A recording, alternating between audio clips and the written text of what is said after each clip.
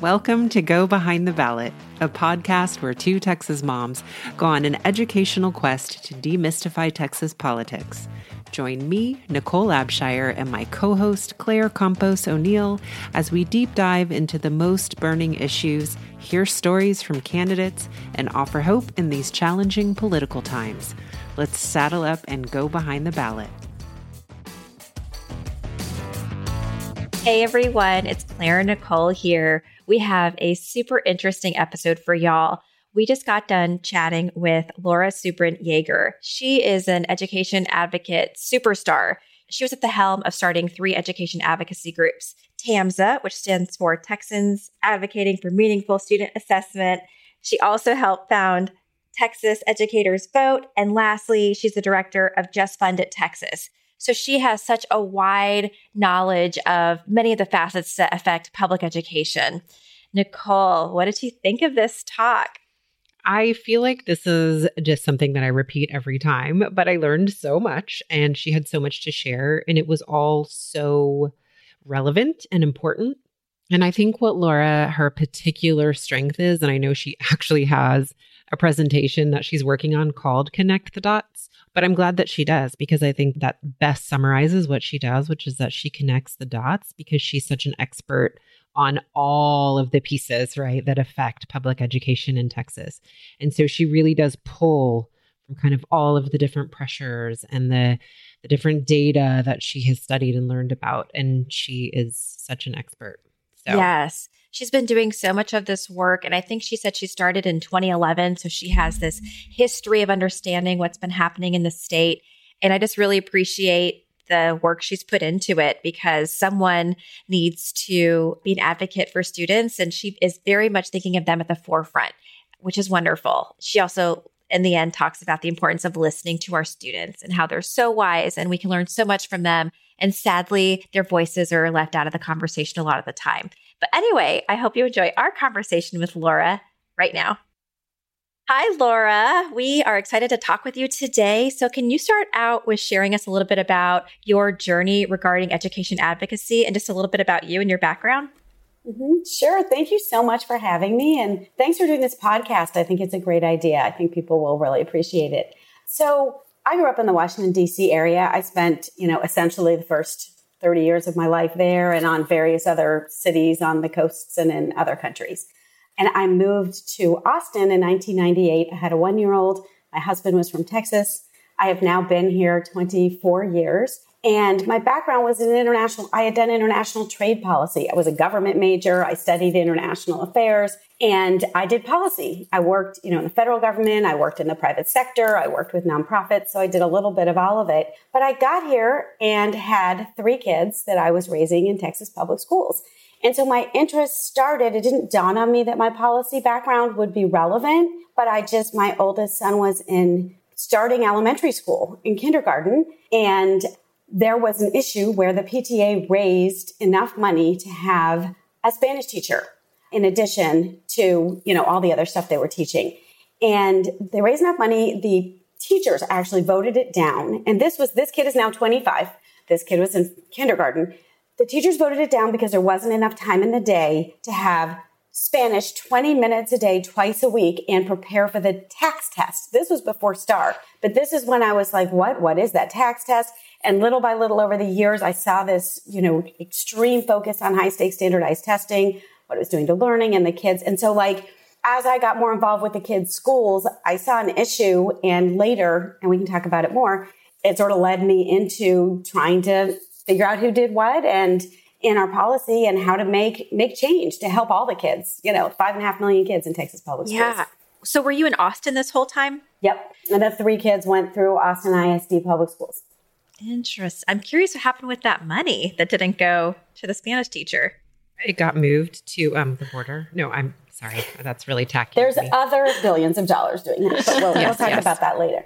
Okay. Well, it's interesting, I think, as we're talking to folks who aren't elected officials but are in advocacy work, how it's one little incident that sort of, it's like looking under the rock and you're like, whoa, they don't throw it down and walk away. They're like, I got to keep learning more and more and more. And it sounds like that's what happened with you with this particular incident regarding the funds for your child's school. Can I add one thing to that, Claire? Yes. So, I mean, that was the first episode, but that same kid in 4th grade brought home their homework, and I noticed that this was a kid who was like loved learning, would go write books in his closet. I mean, it was just a kid bursting with love for going to school, and suddenly didn't like going to school. It was 4th grade, and he was bringing home either 100 or 50 on everything. And I remember looking, and I said, well, I don't understand. You got a 50, but all these questions are right. This was math. And he said, oh, no, it's not if it's right or wrong. It's if you can get 50 points if you do it right, but it's about if you circle and highlight and underline and do the test prep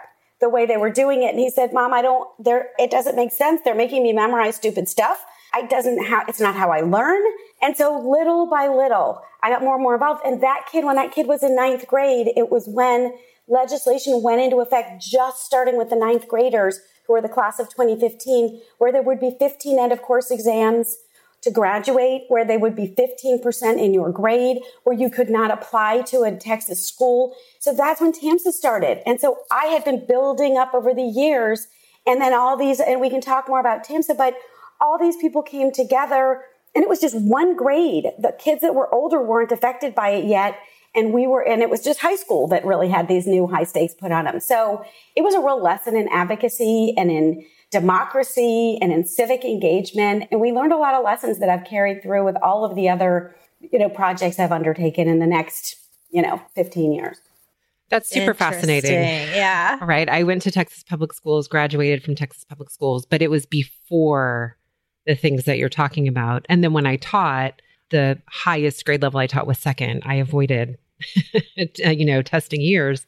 Mm-hmm. And so my relationship with all of this is pretty much on the outskirts. So it's really interesting to hear it all from your point of view, because I haven't experienced it either as a teacher or a former student. So, that was fortunate. Yes. Yeah. Well, so why don't we go ahead and talk about TAMSA? Can you tell us about that organization, Texans Advocating for Meaningful Student Assessment? Mm-hmm. Right? Yeah. And so we really started, it was right after the 2011 session when the legislation had been passed previously. Again, all these kids were the class of 2015. And I heard at a PTA meeting at Anderson High School that there was this new law. It was going to really mess with the kids. The teachers were kind of freaked out. And across the state, they didn't know how to integrate it. And so what serendipitously came together was a journalist, a child psychiatrist, an attorney, a dispute resolution expert. I had a policy background, a school board member. And so we came together, and it ended up, this was an issue that superintendents and principals and teachers had been talking about forever at the legislature, but the parent voice had not been there.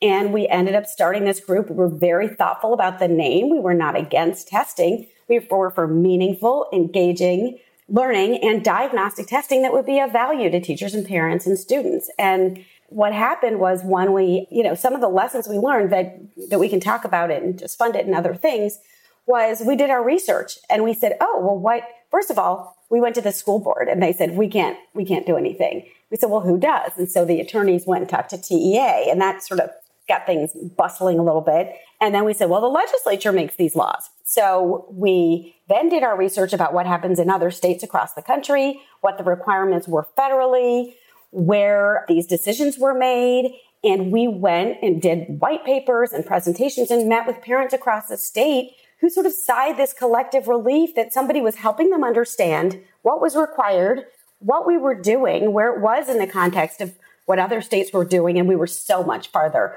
above and beyond in high stakes standardized testing. It all started in Texas and we were, leading, and we still are a little bit. And then we educated people, we engaged them, and then we empowered them to advocate. People came to the Capitol. They called and called and called. So Governor Perry would not veto the legislation that brought it from 15 end of course exams down to 5, that took it out of the grades. I mean, everyone told us it would take decades. And we, in that one session, got it done. And then subsequently, there's been little bitty more we've done each time, the individual graduation committees. But it's a tough road. I mean, people make a lot of money off that. It was not easy, but it was one time when democracy really, I feel like, triumphed. And when House Bill 5 passed, which incorporated those changes, everyone in the aisle, from the Senate, for example, from Wendy Davis to Dan Patrick, all wanted to be in the picture with us when that bill was signed. So I'm not sure they all would still, but it was really interesting. And then just one thing I will add in terms of sort of tying it back, growing up in DC, I was surrounded by people who were civil servants, who were experts in their field. My dad was a labor lawyer. My mom did, PR for hotels. We didn't do political stuff. I stayed away from Capitol Hill. It seemed unseemly. I didn't want to deal with that. But, those people make decisions. So you can know your stuff, all there is, but unless you have any interaction with the people who are making the decisions, it's really hard to get big changes. So I learned that lesson coming to Texas. Yeah. Okay. As you were talking, it was making me think, can you just catch us up to speed a little bit on the history? So was it in 2011 that the high stakes testing really kicked into gear and that's when y'all started to push back against it? Or was it a different time?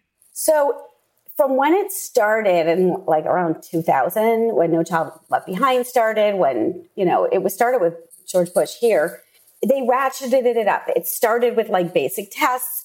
Then there were basic tests with stakes attached. Then it became more of the accountability system. So I have a chart I can show you that it got more and more invasive and more being used for more and more things. And then the high stakes on students, I'd have to go back and look. But that 15 and in your grades, it's insane. They went too far and it woke people up. And so once people's parents started making noise, we got some feedback oh, no, shh, we'll give you the 15%. We'll take it out of grades, but shh.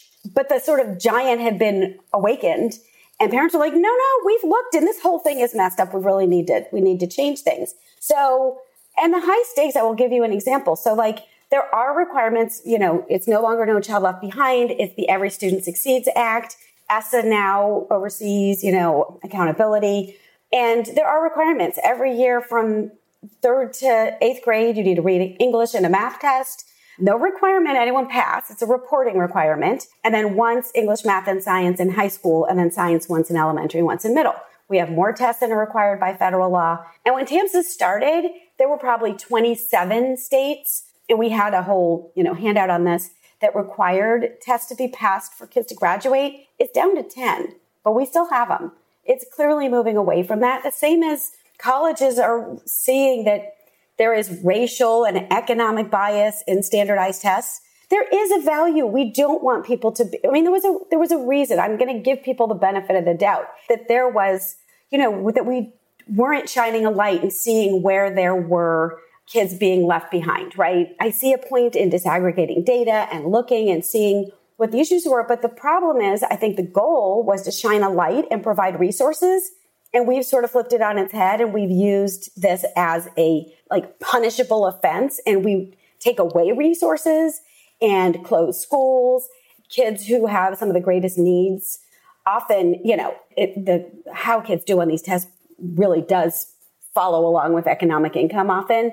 And they lose recess and they lose electives and they get more tutoring. And that's not what makes kids want to go to school. And there's lots of data showing it's fueling the school to prison pipeline. So valuable diagnostic tests. And for me, I think it's all about meaningful, engaging learning for kids. So, but there was a hearing yesterday.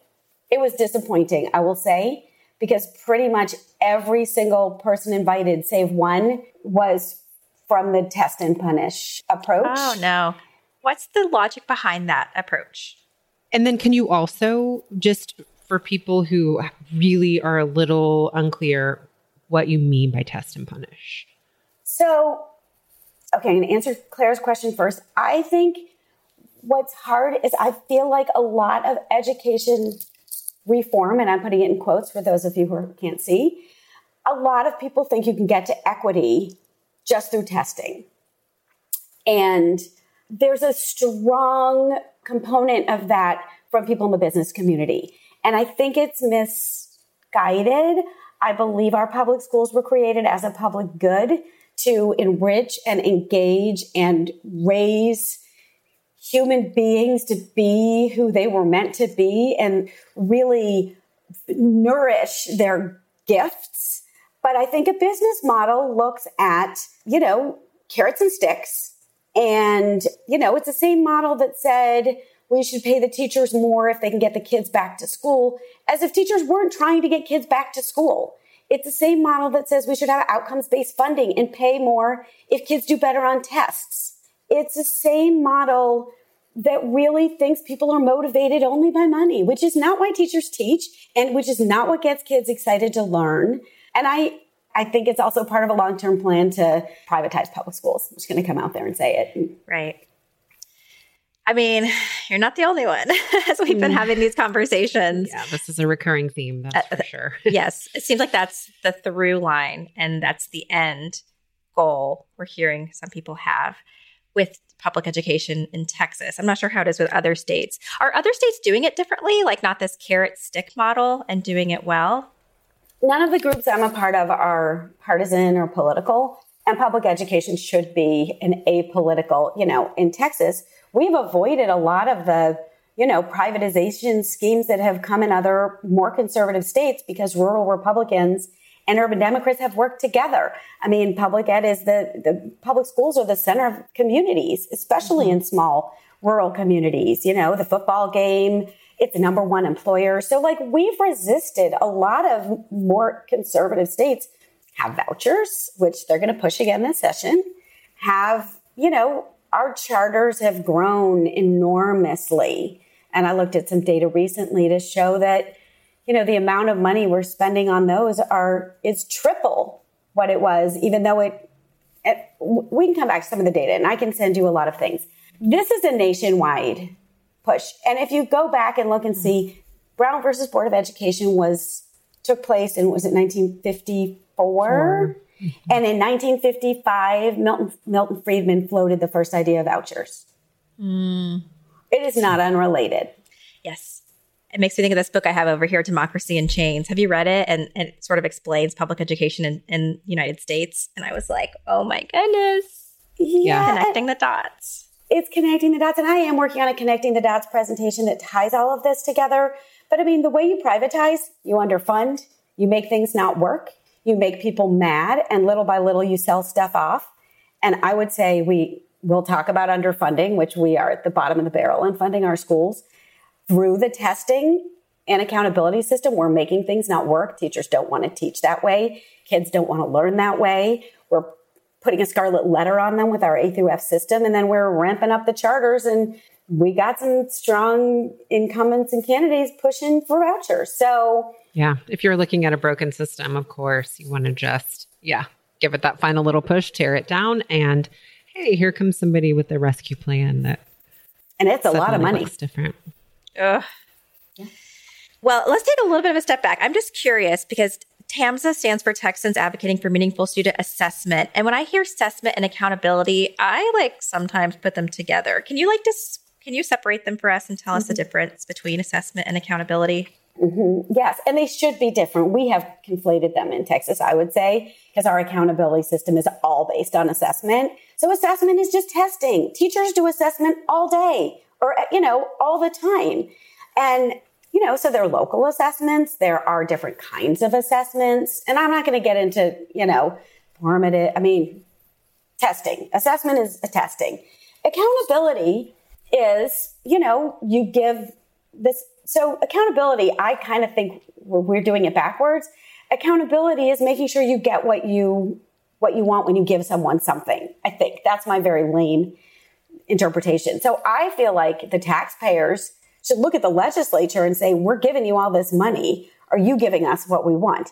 It's not really how it's happening. What that is the state saying we're spending billions of dollars on public schools. You need to show us your report card. You need to show us what you're doing with that money. And the way we're going to look at it is stuff that's countable, right?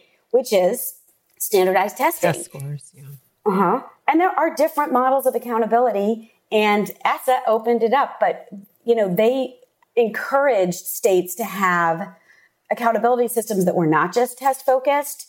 But what Texas did was they took the opportunity then just to say, well, we'll just have the federal accountability match with what we're already doing at the state. And so our accountability system, it is an A through F system, which has been pushed predominantly in conservative states. It had passed in Virginia once, and the realtors saw what it was doing to their home values, and they got rid of it, right? Yes. Yes. I'm a real estate. Well, I'm sort of a real estate agent. I don't do a lot of real estate, but yes, I mean, the school rating is so integral to the price of your home. And I live out here in Del Valley, which historically was not rated well. And people were like, it's not a good district. And I'm like, based on what? Have you gone to the schools? Have you talked to the teachers? Have you talked to the administrators? Have you toured? I mean, they're wonderful. I love them. I'm so supportive. So that's one thing that is interesting. So our accountability system in K through 8 is just based on STAR, right? Or 3 through 8, just based on STAR. And in high school, it's got a few other measures. Most of them are still STAR related. It's slicing and dicing things differently. But you could throw in the SAT scores and you can do, a little other stuff, but it's predominantly that. But just to give an example, you don't have to make any schools fail. To me, the goal of an accountability system is to say, we want everyone to thrive. We want kids to do well. We want schools to do well. And we want districts to do well. But we have this they're pushing this scarcity model that some have to do good and some have to do bad. So when they tried at one point, and I'm on the APAC committee, Accountability Policy Advisory Committee for the state, where we advise the commissioner on how to interpret the accountability laws. He doesn't have to listen to us. I'll just leave it at that. But they said, well, what if in the lower grades we included another measure? So just to give you an example, they said, let's do attendance, right? So they looked at the attendance numbers. And in elementary schools, kids generally go to school. So the averages were from, let's say, 95 to 100%. So what they did, instead of saying, great, everyone gets bumped up, they made 95 an F and they made 100 an A. So 97 was a C. So all the elementary schools got really bad ratings. So to me, that is not seeing how we're doing. That is pulling numbers on a number line, which is what we do with standardized tests because we want winners and losers. And the federal government does need you to report the lowest 5%, but the lowest 5% could be a B if they're all doing well. We think that means we need to make the lowest 5% an F or more. So yes. There's a lot of power in what TEA can do and how they can interpret the laws, and that grows every time. So that one example shows you that this is about norming things and making winners and losers, which then fuels that system. This is reminding me, Nicole, of our conversation with Dr. Telly. Dr. Telly, I knew you were going to say it 100%. She was talking about, the way that the ratings come out. And it's not about like lifting all the kids up. It's about having kids perform really, really high instead of like everyone just being where they should be grade level wise, and how this is, I'm probably not explaining it well, but the system just isn't, like you said, it's about scarcity, winners and losers, not let's make sure all our children are being educated and thriving. Yeah, it's a good plug for the Dr. Telly episode, because it also reminds me of the unintended consequences conversation that she seems to have made it her mission to point out these unintended consequences.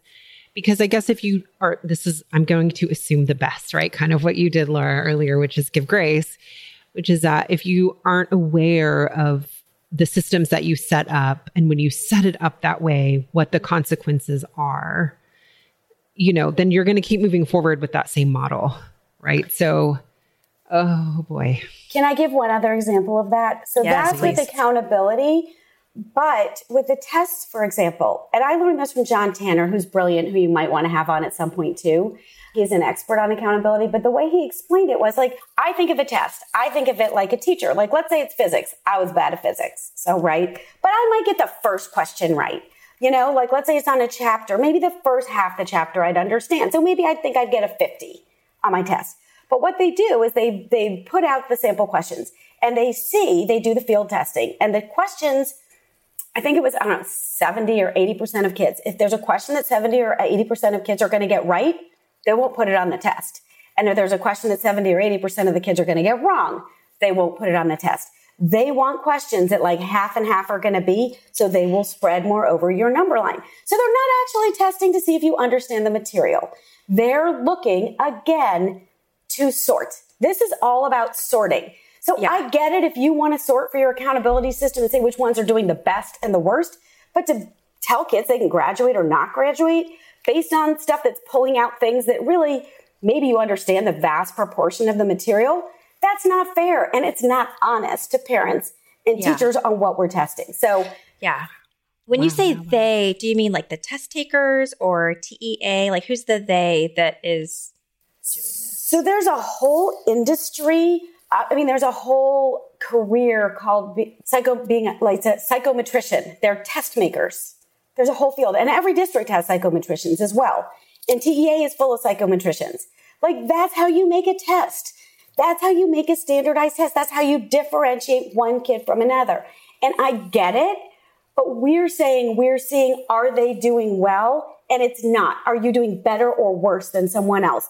And it may be that someone's doing better than someone else, but if they're all doing well, yay us. Right. Yay teachers, especially given how little funding we have, right?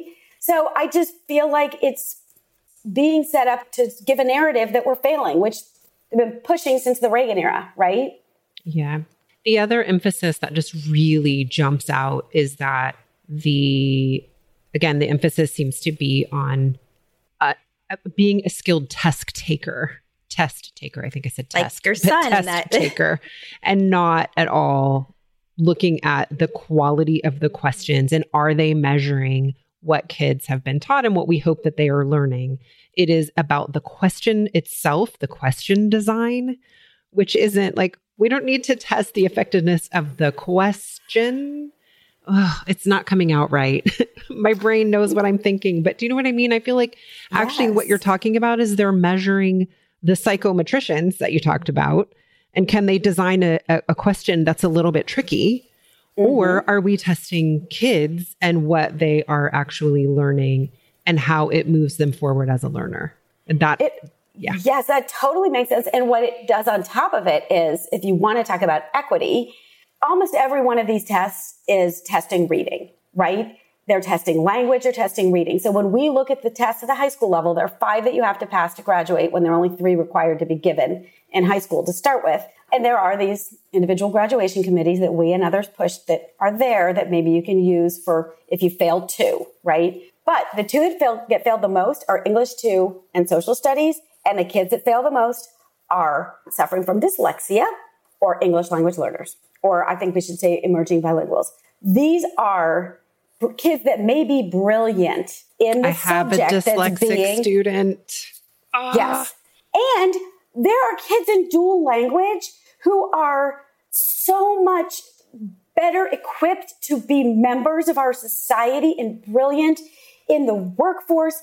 But when you test them in 3rd grade, for example, they're like 2/3 of the way in English and in whatever other language they speak. Mm-hmm. And they do really badly on the reading test. And then they get pulled out of dual language because it's all about the test scores. Oh, no. It's not fueling good practice. And so on those APAC committee meetings, I raise my hand and say, you're pushing policies that are forcing educators to make decisions that are not in the best interest of children. I just feel like that's my job, to raise my hand and say that. Well, we're thankful you do that. Because we need voices like that. Yes. It's not getting us that far, but I do, I'll say it over and over. At least there's that voice in the room, because I'm sure if there's not, they just assume we're all good. 2 things are really jumping out at me right just in this moment. There's 1,000 things overall, but is that, yes, we're so grateful that you are that voice in the room, and also that you're shining light on these issues. The way that you just described how questions are chosen and the way that you described the attendant thing was just mind-blowing. I can see how those particular things could really just become so accepted that nobody would even think to stop and question. So shining a light, thank you. And being a voice, thank you. Mm-hmm. I know this is going to take a long time to, I think, let it soak in. Yeah, I don't know why I keep thinking about this, but I keep thinking about the idea of form and function, and the form of the test isn't enhancing the function of really assessing children, it sounds like. And it's why is our form so messed up? That bothers me a lot. So, I have raised with, Commissioner Morath and others, there is a system. There's a consortium. It's the New York Performance Standards Consortium. It's a group of maybe 20 or 30 schools. It started in Brooklyn and one of the other boroughs in New York City, where they got an exemption from the state regents exams. They still have to do some, but they got an exemption. And it is meaningful, engaging, project-based learning, portfolio method. Kids are doing projects that bring in science and social studies. They're writing and they're reading and there's a math element and they're working with their communities. They are partnering with businesses and nonprofits. And these are kids in communities that often were not having college going kids or success in, postgraduate work, post high school work. They're doing fantastic. And I've said, why can't we do that? And I will say that's like one of the few things that the commissioner and I agree on. He's like, oh yeah, no, that's the ideal, but that costs a lot. Oh, okay. So maybe we should talk about money. There's our segue. About money. And do you want me to tell you real quickly, like how I got from the TAMSA onto these other? Yes, that'd be great. So was it TAMSA first and then you ended up getting into the other groups? Yeah. So again, I was here, I had 3 little kids. I got involved. I was involved with their schools. I was working part-time and I, sort of accidentally got involved with education policy and it's a different topic, but I learned sort of how it worked. But then I went and worked for an association called TAX, ironically, and that represented the superintendents in all the small school districts. And I was on their government relations team, but I basically listened to all the hearings, the Senate and the House education hearings, and reported back to the 970 superintendents of the small school districts. And that's when I was like, oh, the assessment and the accountability. Oh, and that's kind of related to the funding and some of the teacher issues and all this stuff sort of fit together to me because I was watching not just the assessment hearings, right? And so the full picture. After the 2015 session, I think I worked with them for a couple of sessions. I went and listened to Harvey Kronberg from the Quorum Report talk about voting. And he said that, Texas was at that point last in voter turnout. And the Annette Strauss Institute does studies and Texas always is last in political discussion. And I went back to work and said, well, what if we were to focus on getting people to vote? Just to vote. Let's try to create a culture of voting so that when these kids grow up, Texas isn't last in voting because I'm all about democracy. So that's when I started Texas Educators Vote, which now has 31 partners where I just generate messages about this is how you register, research, and vote and model that for kids. So that was sort of the next thing. I run that still. And then in 2018, when my youngest the oldest was finishing college and the next one was off in college. And the youngest was a junior at McCallum High School here. And she came home and said, Mom, people are freaking out. Kids are crying in the hall. Parents are up in arms. Austin ISD had a budget deficit of $30 million.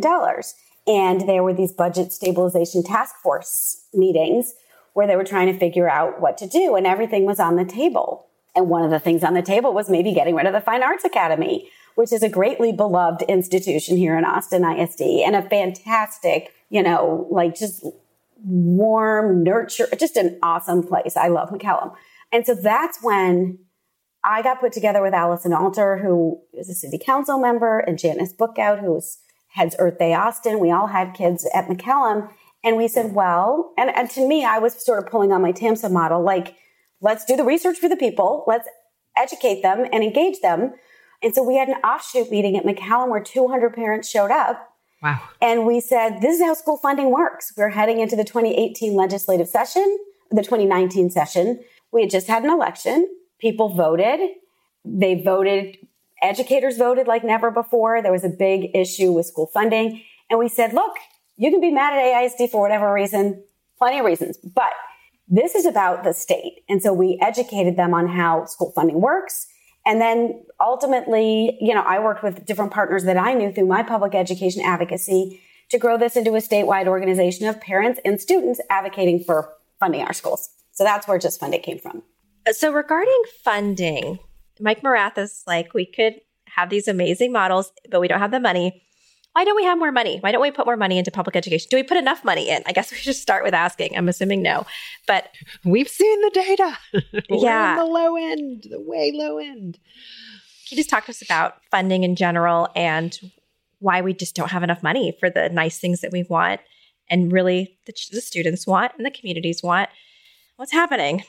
So, we do spend a lot on public ed, but we have 11% of the country's children. There are 5.5 million kids, right?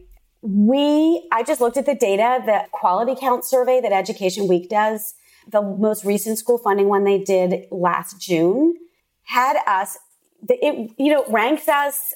I think, 4 years ago, we were 43rd, maybe we're 42nd or 41st. But if you actually look, and this data is looking at inflation and sort of averaging out the cost of living different places. If you actually look at spending, we're 49th per kid. Wow. The only ones lower are Utah and Arizona. The national average is $4,300 more per kid than Texas is spending. So the national average, when we went into 2019 and before House Bill 3, when they added like $6 billion, right? They added maybe $5 billion in property tax too, relief. But just in funding the schools, they added some. But the national average went up and all the other states did too. We really almost just dug ourselves out of the cuts we had made in 2011. So while I appreciate that the state, without a lawsuit, a judge ruling that they had to put more in, they did put more in. But we are still at the bottom of the barrel. And we are still at 68% of the national average. We're doing well in all the measures, given that we so poorly fund them. The only thing that costs more, I think, is healthcare, which has surpassed public ed. But it costs something. And there's a good article that Ray Perryman, the Texas economist, wrote saying that it is the single best investment. Public education, it comes back 50-fold. There's no other investment that comes back 50-fold. It does make you wonder the hesitancy of our elected leaders. I think it's political. I think Vicki Goodwin, who you interviewed before, said it very diplomatically to say, we have a conservative legislature that does not like to spend. But I will add, and then I'll be quiet and wait for your next question, that the comptroller spoke to the legislature, both to the Senate and the House Finance and Appropriations Committees just a few weeks ago and said, we are rolling in the dough. He said, we have 27 billion extra dollars. It is like Christmas every day. Wow. We should invest in infrastructure, and public education is part of infrastructure. Sadly, what I saw from the Senate Finance Committee was horror. Like, people will get used to having things. Yeah, like, what are you saving this money for? You can't take it with you when you're gone. You can't, if you're in that position, spend the money if there's money. Tax and relief. someone's telling you. Tax relief. I don't know. It does make you want to, I don't know. I'm not going to go somewhere you can go. But if you want to look at who's in our public schools, I don't know. Yeah. Well, people need to vote. We're being diplomatic. And that is. I'm going to keep my big mouth closed on some, assumptions I could make. What we're here to do is lay the groundwork and let people draw their own conclusions. Yes. So groundwork is being laid.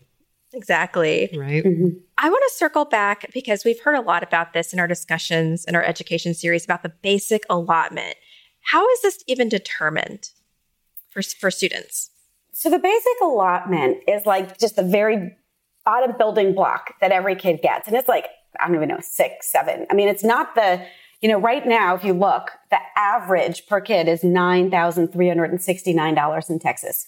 And nationwide is $13,679. But the basic allotment is this basic amount. And there are other people you can talk to who are school finance experts. But on top of that, you get a certain amount. If you are an English language learner, you get an extra amount. If you're an at-risk student, you get an extra amount. If you have, they just added dyslexia. That was new. There's a special ed amount. And some of those funds do come from the federal government. 92% of funding is state and local put together. A very small portion is federal dollars, and that comes through Title I, right? So there are formulas that have not been updated since 1980 something. And so each kid carries a different weight, but the basic allotment is the very basic building block. But it's lower than the average amount because kids get added on for different things. Okay. Sorry, that may not be super clear. No, I feel like, Claire, I don't know if I'm reading your mind, but I feel like maybe what's underneath what you're asking is how in the world did they come to that number, and why is that the one we're using as the basis? And it seems like maybe we just kind of arrived here. So what's hard is the legislature is hesitant to add a bunch because it's a 2-year it's a 2-year thing. So they can put something in, but they could take it back out. And so they always say, well, no, we don't want to make decisions that are going to affect future legislatures when we're not here. But that gets into, and if you want to talk about, how the local property taxes funnel in, but I would think what would be a great thing to do, which they did 20, 30 years ago, was a cost of education. If we wanted to be the gold standard, or even the silver or the bronze or whatever, but if we wanted to provide what we really thought kids needed to have a great education and be one of the best, that would be a cost of education study. They haven't done it because they're going to find it's going to cost a lot more than they're spending. And when you even look at Texas likes to be number one. So when I say we're 43rd, 41st, 49th, to be at the national average, just to give you an example, it would cost $47 billion this biennium. To be at the national average. To be average. Right. To be 25th, right? They don't have that, but we do need to continually get closer. And so what I was going to say is maybe 30 years ago, they did do this study. And what they did then was they didn't put that much in. For that time, they said, this is the cost to educate. And I don't know if they gave a quarter, a third. They gave some fraction of it. So we never have fully funded it. It costs a lot. But if you do look and see that our kids are the future of the state, even if you don't just discount it as they are humans who deserve to be invested in. But if you just want to look at it as what you're going to get back, we should be funding it. And we do have the money, I will say. And I will add that we got a lot of money in federal money. And one thing that Just Fund It did last time was we had to fight to get a penny of that money. $15 billion ended up going to our public schools. And we had to work with some people in Congress to understand what Texas was doing with the money, because the people in charge did not want to pass that money along to our school districts. And we were not getting a full story of what was happening with the first couple rounds of COVID relief dollars. Right. And so that's when you talk to advocates, listen to the people in charge, but look outside, see what other places are doing and get more information, because sometimes it benefits people not to tell you when they are in power and they have all the power and they don't want to do what you think is right. So I'm going to give a personal shout out to Lloyd Doggett's office for helping us understand what was going on with federal dollars in other states and in our own. Yes. The thing I keep thinking is, one, it's incredible what Texas is doing considering how little they have. Man, are we resourceful? And number two, if we have all this money, the money, what do you do with money? You spend it, you invest. So if some voices are saying this is not the thing we want to put our money in, I'm like, well, then for what? What's better to you than education, than investing in our students? I can't, as a mother, as a community member, I can't think of what would be a more noble thing than education. So for me, this is a little challenging. Come on, guys, this is the thing. So one argument they give, one, those billions of federal dollars, they were like, well, districts are going to get them, but then they're going to go away and they're going to look to us to match that, right? The same with this money that's in the pot now, ongoing costs. So that's their worry, is people will get used to nice things, to having things.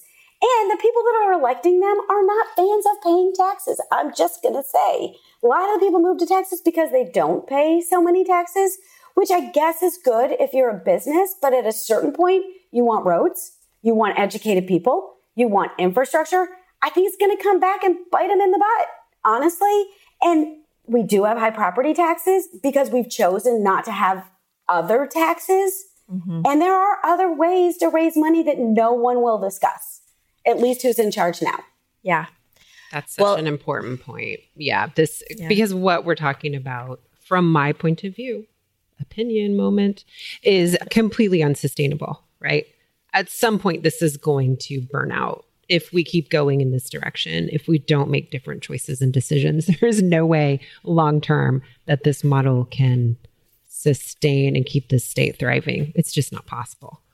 And so can I say, to me then, when I look and see how few people vote in the state of Texas, I'm just going to bring this to my favorite part of all of it, is we pick the people who make the decisions at every single level, from school board up until the president of the United States of America. And I did this great little graphic, and I'm going to give a plug for it. It's on the Texas Educators Vote website, called Who Does What? just in public education. And you can look by elected position and you can look by issue. And then, so the model for Texas educators vote, we don't tell people who to vote. We don't endorse candidates or parties or measures or anything else. But figure out who does what. You research people you can vote on, and you pick the people who align with you. And I really think people don't vote because they don't understand how it relates to their everyday life. Yeah. So to me, there are two parts of engagement: picking the people, and then whether you get who you picked or didn't, you engage with them, right? I had a school board candidate who I hadn't supported. I had supported someone else. The day that person was elected, I called them. I talked to them about my school. I invited them to things. So you engage in the electoral process, and then you engage with the elected officials. And then if you don't like how they're doing, you run or you get someone else to run. It's like a continuous circle. And once you connect it to your everyday life, whether it's education or something else, I think that's how we're going to get people out and be more engaged in their democracy, which to me is by far the most important thing.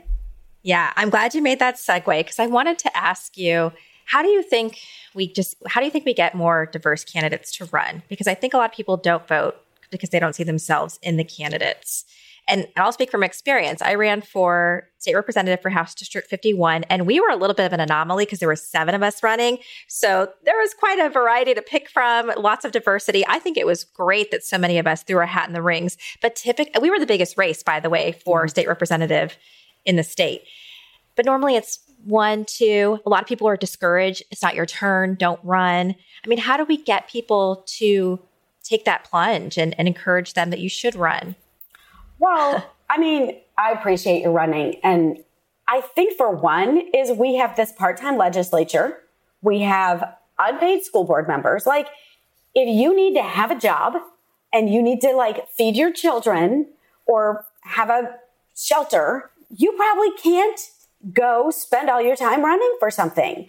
And so we've got this 5 months of every 2 years that people are in the legislature and school board. I mean, it's crazy the amount of money you have to raise. It's crazy the amount of time. And it limits who can run. And it also limits, I think, how good a job people can do. Like, if you're in the legislature and you also run a business, in my international trade policy, I did work, I covered some Central American countries. I'm just going to give an example. And when I was covering Costa Rica, we were noticing that they were protecting ornamental plants. So we would go have our negotiations with their foreign trade minister. And I'm like, why are they doing that? Well, they had a part-time legislature, and the guy who was their foreign trade minister had an ornamental plant company. I feel like we see that in our legislature sometime. So if you really want to have a broad range of people who can run and a broad range of people and have them actually listen and do what's right for the community, they can't have to also go make money doing something else. So there's that. And I also just think just on public education, I just want to make a shout out. I think the most important thing is to look and see what voices are missing. And to me, the voices are missing are the students. Mm-hmm. No one is listening to the students. They're wise. They're living this. They're hiding under desks, practicing getting slaughtered. Mm-hmm. They're watching their friends take their lives. They're doing stupid mind-numbing test prep. I just think the number one question for any time there's policy making being done is who is this policy going to affect and why are they not sitting here advising us? Ooh, amen. So should we be advocating for state representatives to make a livable wage and school board members and SBOE? I mean, I'm blown away that some of these people make $0. $0 for all the work they do. And like you're saying, they still have to fundraise and ask other people for money. Yeah. Well, the answer to who can do that is very, very clear. Excuse the age, the race, the income. It perpetuates our inequities. And I think it's hard to make change until you change that a little bit. And I can't believe I find myself wanting to offer grace. But I think what I am recognizing is that sometimes I'm so quick to jump into these things and just basically breathe fire because I'm so frustrated. But it occurred to me that, that's based on an old tradition. That's a model that it doesn't fit where we are today.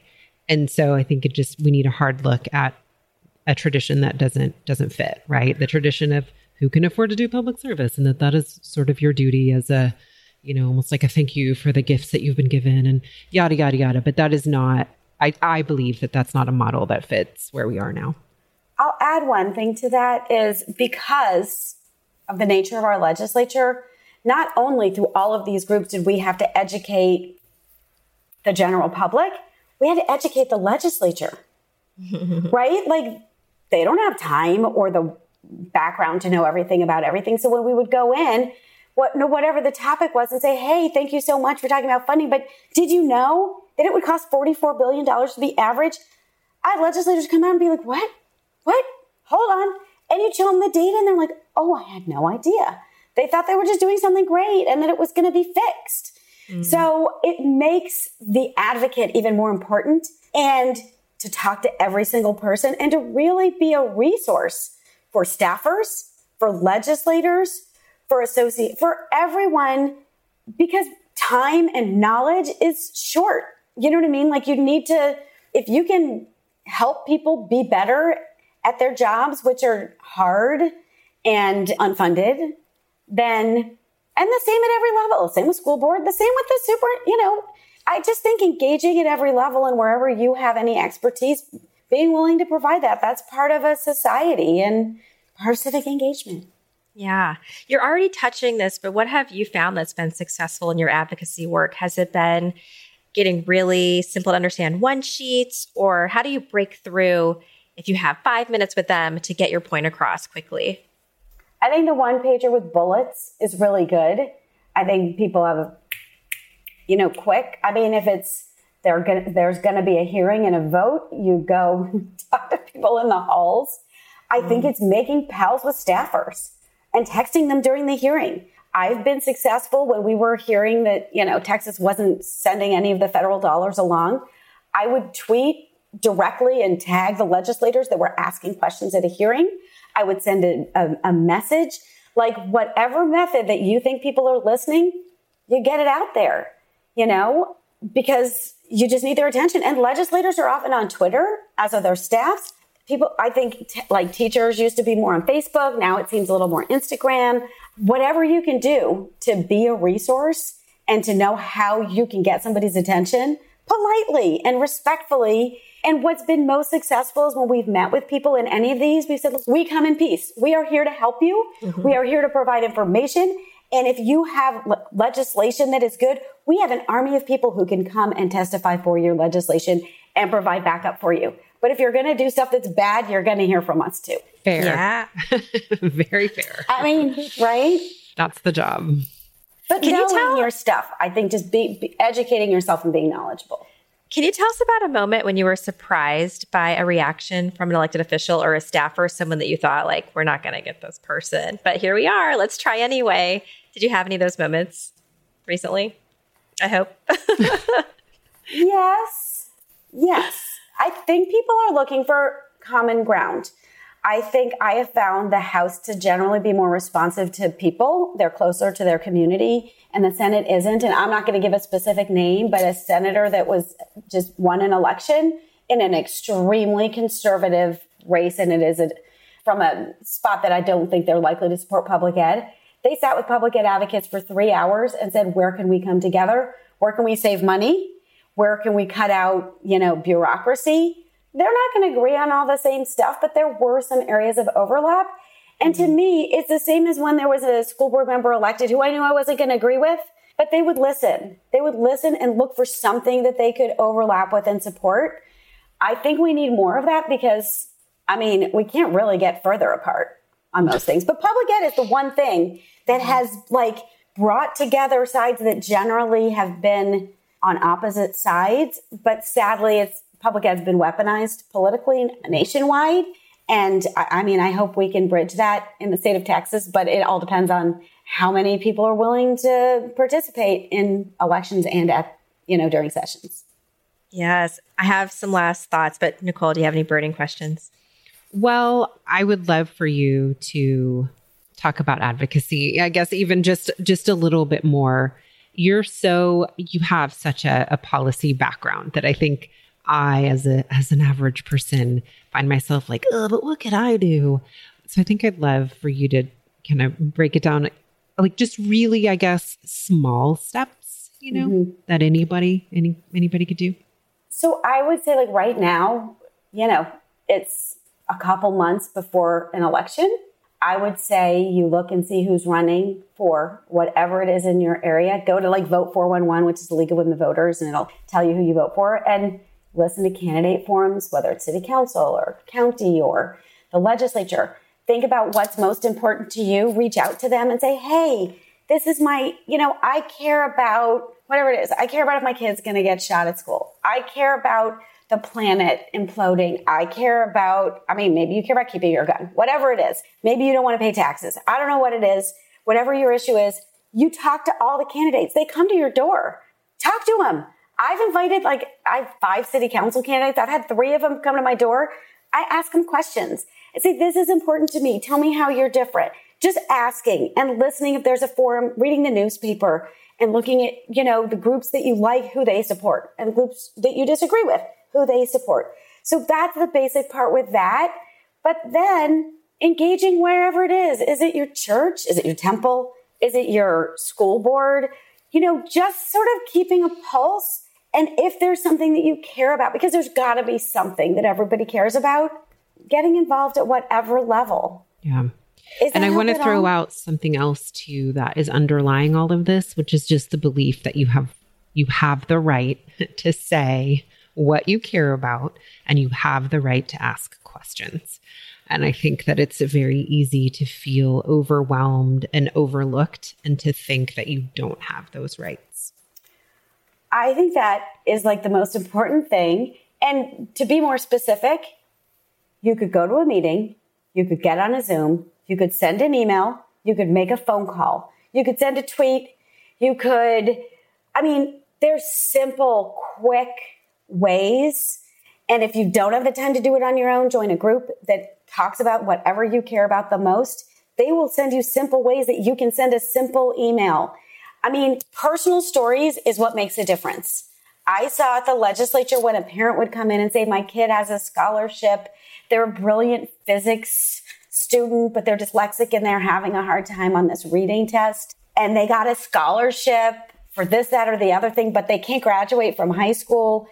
Stories, that's what people remember when there's too much information coming at them. Mm-hmm. Just a human story, a kind human story, and treat people with respect. But I think they want to hear your stories, most people. And if they don't, then pick somebody else. Do you know what I mean? Yes. Yeah, I love that. So don't underestimate the power of storytelling, especially if you do it in a kind way and a respectful way and from the heart. Sounds like it's very powerful for a lot of these folks who are in positions of power. The last thing I want to ask you about is regarding public education. As we've touched on, there's so much to keep tabs on, so many different elected officials who are connected to public education. What's maybe the 1 or 2 things that you really recommend parents pay attention to, or that they could do to have a positive impact on their students' educational experience? That's big. I think parents, in today's day and age, everybody's busy. Teachers are busy, parents are busy. I think as a parent, the most important thing I did was listen to my kids. The most important thing that I did was try to see who they were. I start to cry. What their strengths were, what motivated them. I have 3 kids. They're all motivated differently. They're all good at different stuff. And what is impacting them negatively. Be their advocate. Be their advocate with their teacher. Be their advocate with your school district. And when I see the same thing working badly for all of those kids and know that my kids had every possible advantage, speaking up for not your kids, going into another part of town and seeing what is happening. I know my kids were getting killed off with the stupid kill and drill, but across town, they were losing recess. They were losing electives. They were losing anything meaningful and further perpetuated. So to me, again, it's listening and understanding how to be their champion. And to me, if you could be your own kid's champion and maybe just pick one other kid to bring along, because not every kid has a parent who has the time or, the confidence having dealt with that culturally. They may not be comfortable with the language. They may come from a culture where you don't engage at that level. And I don't know, to me, I think kids again, they're wise till we beat it out of them. So if we could listen to them and find a way to empower kids who aren't voters yet, but will be voters, I think it would make public education be much more responsive to their needs and to the teacher and teachers too, Yeah, I really love that. It's making me think about a cousin of mine who graduated from UT not that long ago. And when I was running, I was like, I'm going to run. And he was like, most people were excited about it. Like, wow, that's so brave. Cool. And he was like, oh, okay. He's like, I don't like voting's not really for me. I don't know. And I don't really participate. And that hurt because it's making me think maybe he felt like a kid that wasn't listened to when he was younger in school. So like, why would anyone listen to him now if they're elected?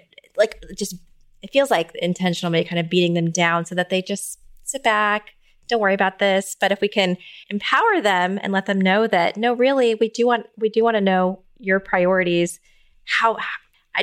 just giving them more power back and letting them know that they are citizens and they should be a part of this because we need them. We need their voices because they have so much to teach us back. They also don't necessarily see everything in the binary way that we do. We were raised that, it's this or that in everything. And so there are two parties. We say they're two, all the things I have learned from my children that there is a continuum in just about everything. And were we to leave it to the next generation, which is one reason why some people don't want young people to engage, right? People resist change if it's working for them.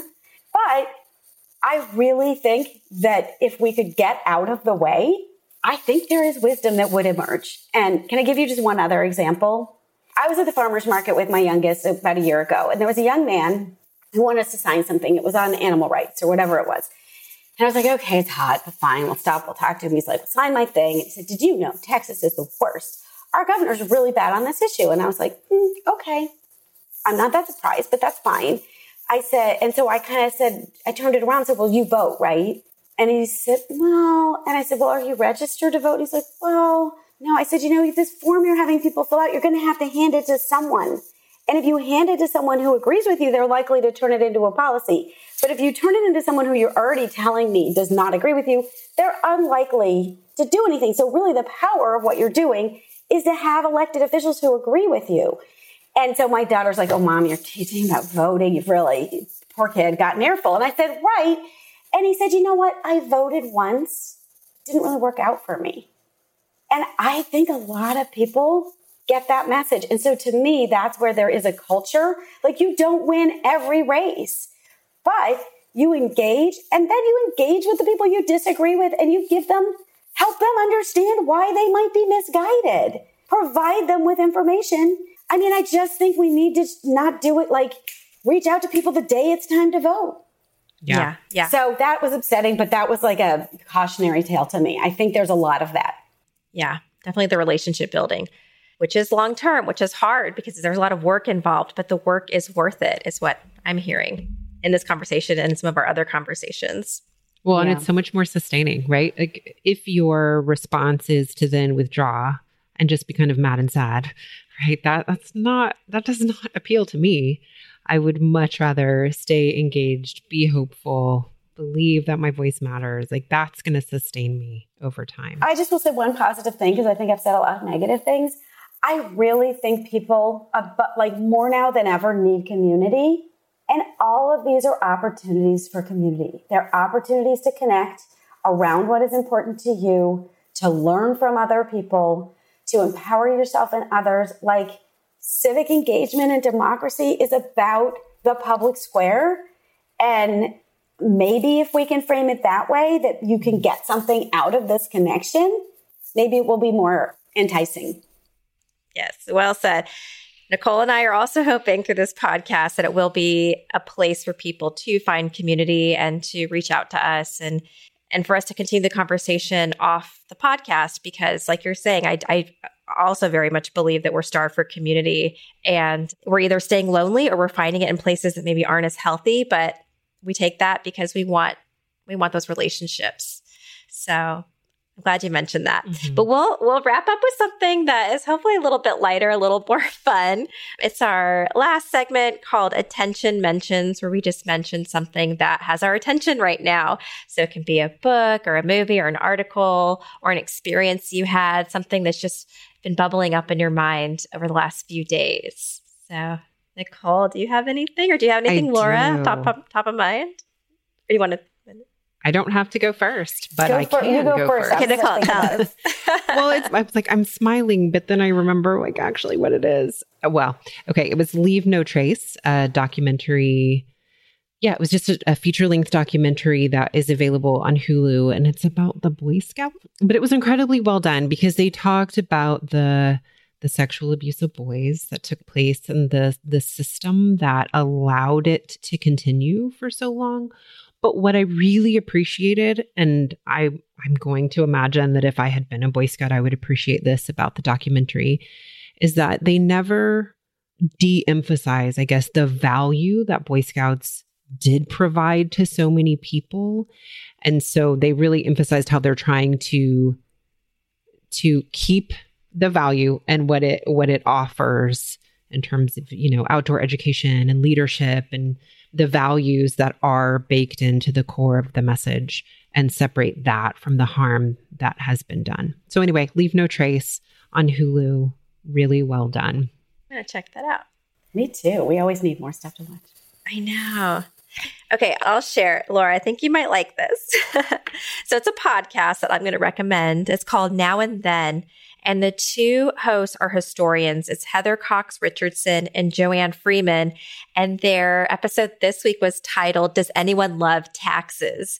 So they talk about the history of taxes in the United States and the idea, like, what are taxes for? Is it to pay for our services? Is it to feel like we're part of our country? Just this interesting idea about the way our money is more than just paying for things, but also like buy-in to our government.